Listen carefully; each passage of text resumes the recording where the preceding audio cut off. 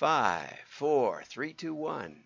I'm John Miglash for the WDMA and the NMOA, National Mail Order Association.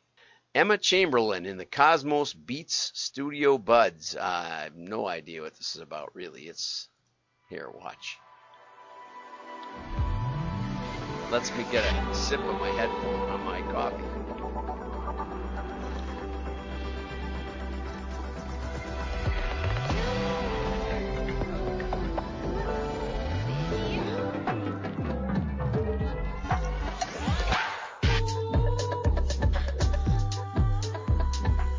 These must be fashion headphones.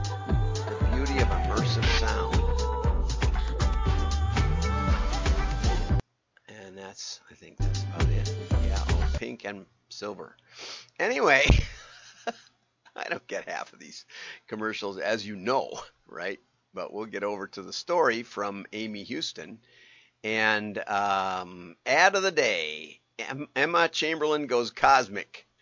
Right, okay. So the internet personality joins Kim Kardashian, Cardi B, ASAP Rocky as brand ambassador for Dree's new ad, Beauty of Immersive Sound. Emma Chamberlain transforms from an intergalactic being to her glamorous self. Oh, I missed that. That was what that funny silver thing was in the beginning, I guess, was her intergalactic being self.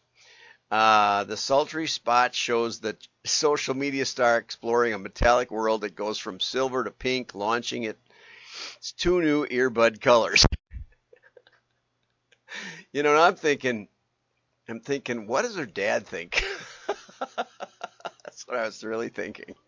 Thinking, here she's a cute little baby bouncing on his knee. Now she's sort of prancing around in this weird, stretchy outfit. TV. Anyway, that's just what happens when you're a grandpa. You think about these things. Okay, Williams-Sonoma was upgraded.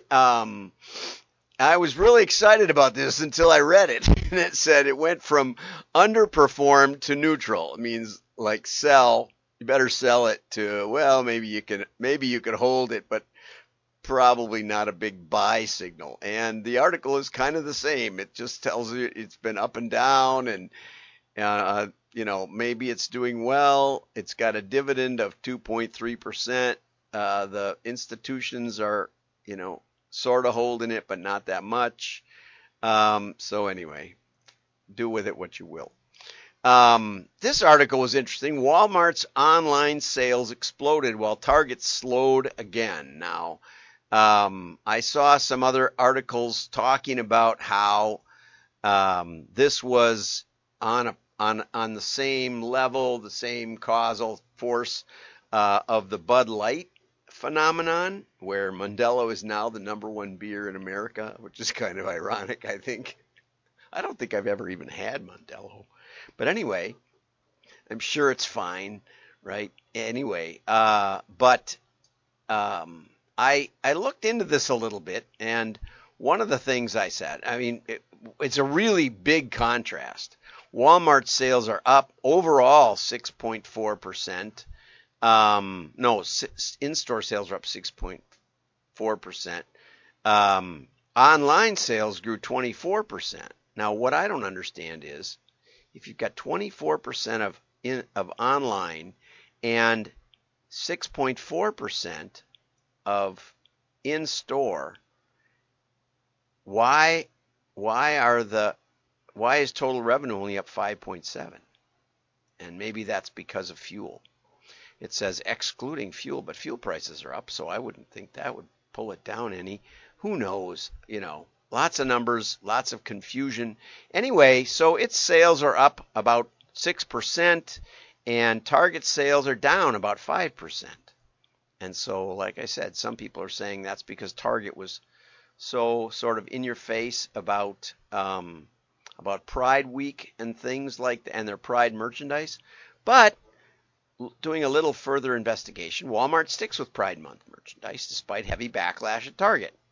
They just said, well, we sell this stuff, and the printout came out a little funny, but they do sell it. Baby stuff, Proud Love and stuff. This is Proud Love Gender Inclusive Infants.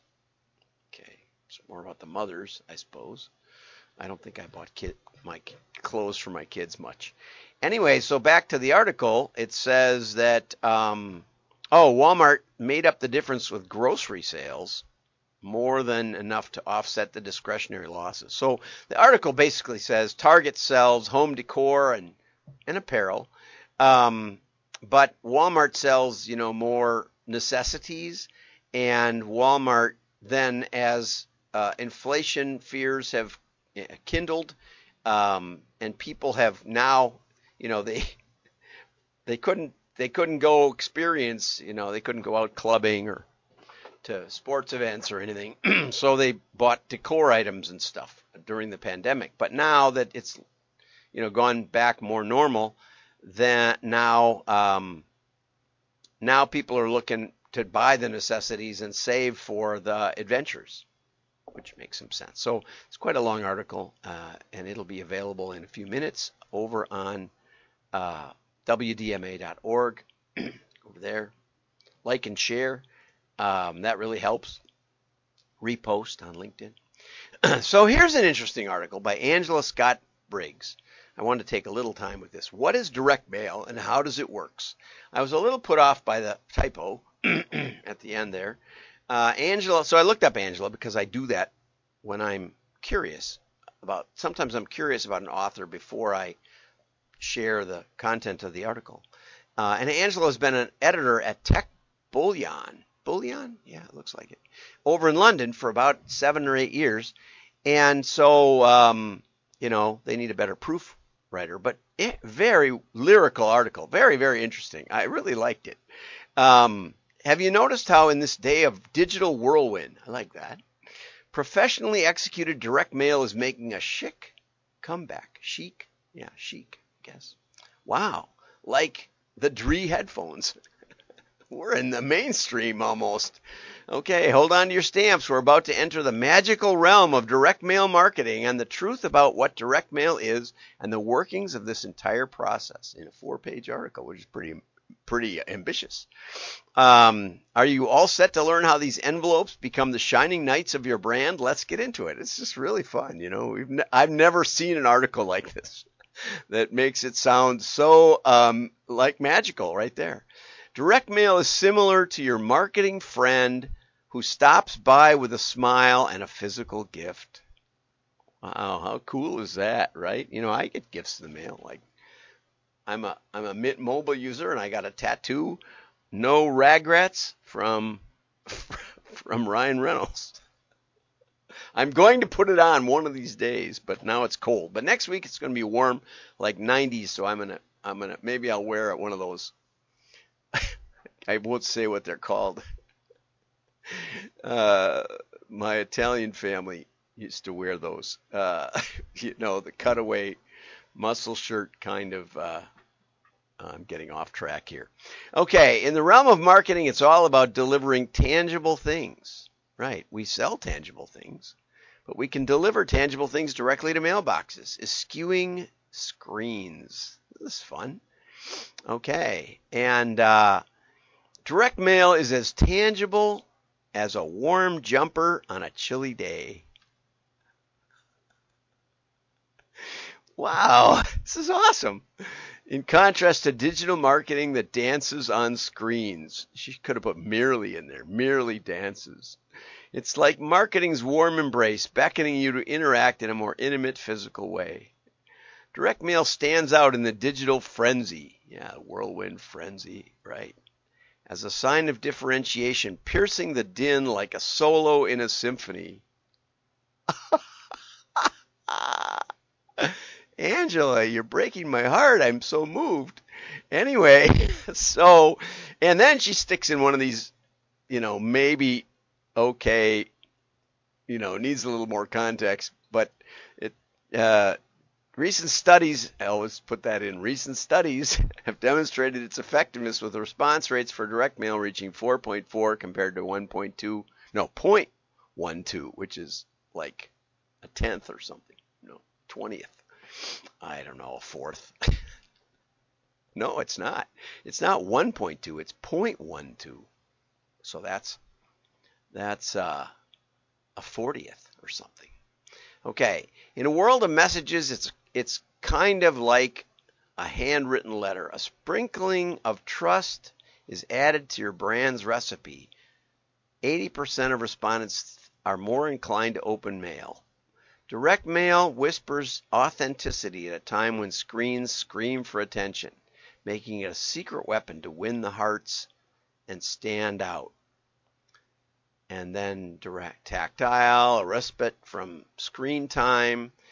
Segmentation involves conversing with each group, which makes your message seem like a well-known melody. Right, right. Not that most mailers do this. That's one of my problems with all of this.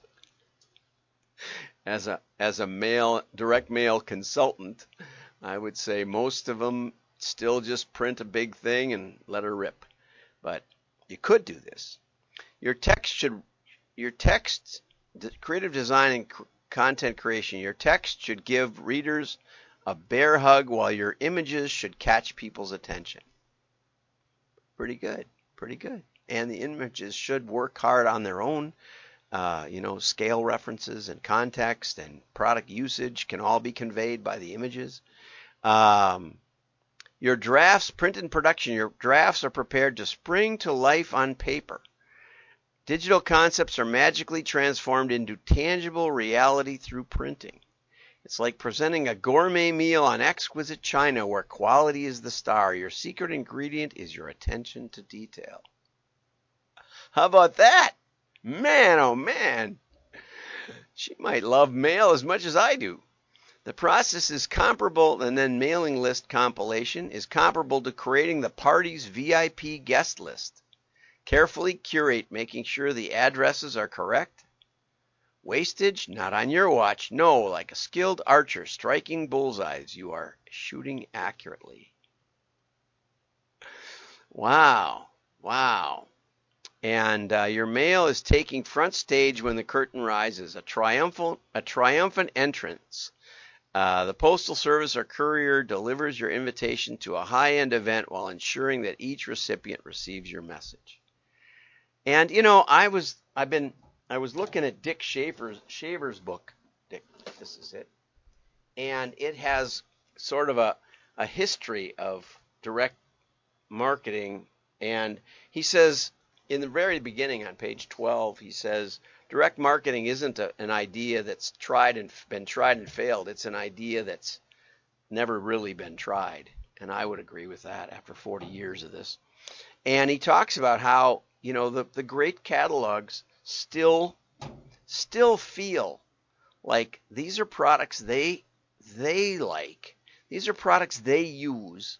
The woodworker supply, John Worth, he had all woodworkers on the phone. He had all people who knew how to handle a table saw or a miter saw or whatever, and knew how to answer questions and knew how to talk with people that wanted to build things. That's the heritage we have. LL Bean, he wanted boots that were waterproof. And when his boots didn't work that he sold to fishing and hunting license holders in Maine, he took them all back and fixed them and worked it out and made them work. And that's the heritage of his company. Wimmer Meats, not Wimmer Meats. Wimmer's out in Nebraska. I did work for them, and but I was thinking of the guys in Wisconsin, but I can't remember the name. But family-owned business. A lot of family-owned businesses. The Kringle business in Racine. Glenn worked at both of them. I'll tag him. Anyway, I will tag everybody. So the exchange begins with a wink and ends with a handshake. It's really quality. And oh brother, that's somebody not watching the show. My partner down there in Arizona. Okay, you got to watch the show. Know when I finish. Measure the ROI. Let the market tell you what's going on. These are the cheers of your audience. But anyway, Dick talks about, that ethics of it. That Lands' End really does stand behind their products, and they really do want quality, right? They want you to feel like you've really gotten your money's worth, and they still do. Okay, direct mail isn't only a retro charm, it hides a cutting-edge tactic just waiting to be unwrapped. Think data first, examine customer preferences and behavior to create messages that are precisely targeted. Don't forget tracking, check response rates, make adjustments, try again, which is testing. Angela didn't want to say testing, but that's really what it's about. It's about relationships. It's not about just mailing letters. It's a reminder that genuine ties still matter in the midst of screens and mouse clicks. Each piece of direct mail you send out tells a part of your brand's narrative and has an influence on the actual world as you set off on your direct mail trip. Thank you for that, Angela. I really enjoyed it. Like and share. Inspire your friends. Have a great day. Bye-bye.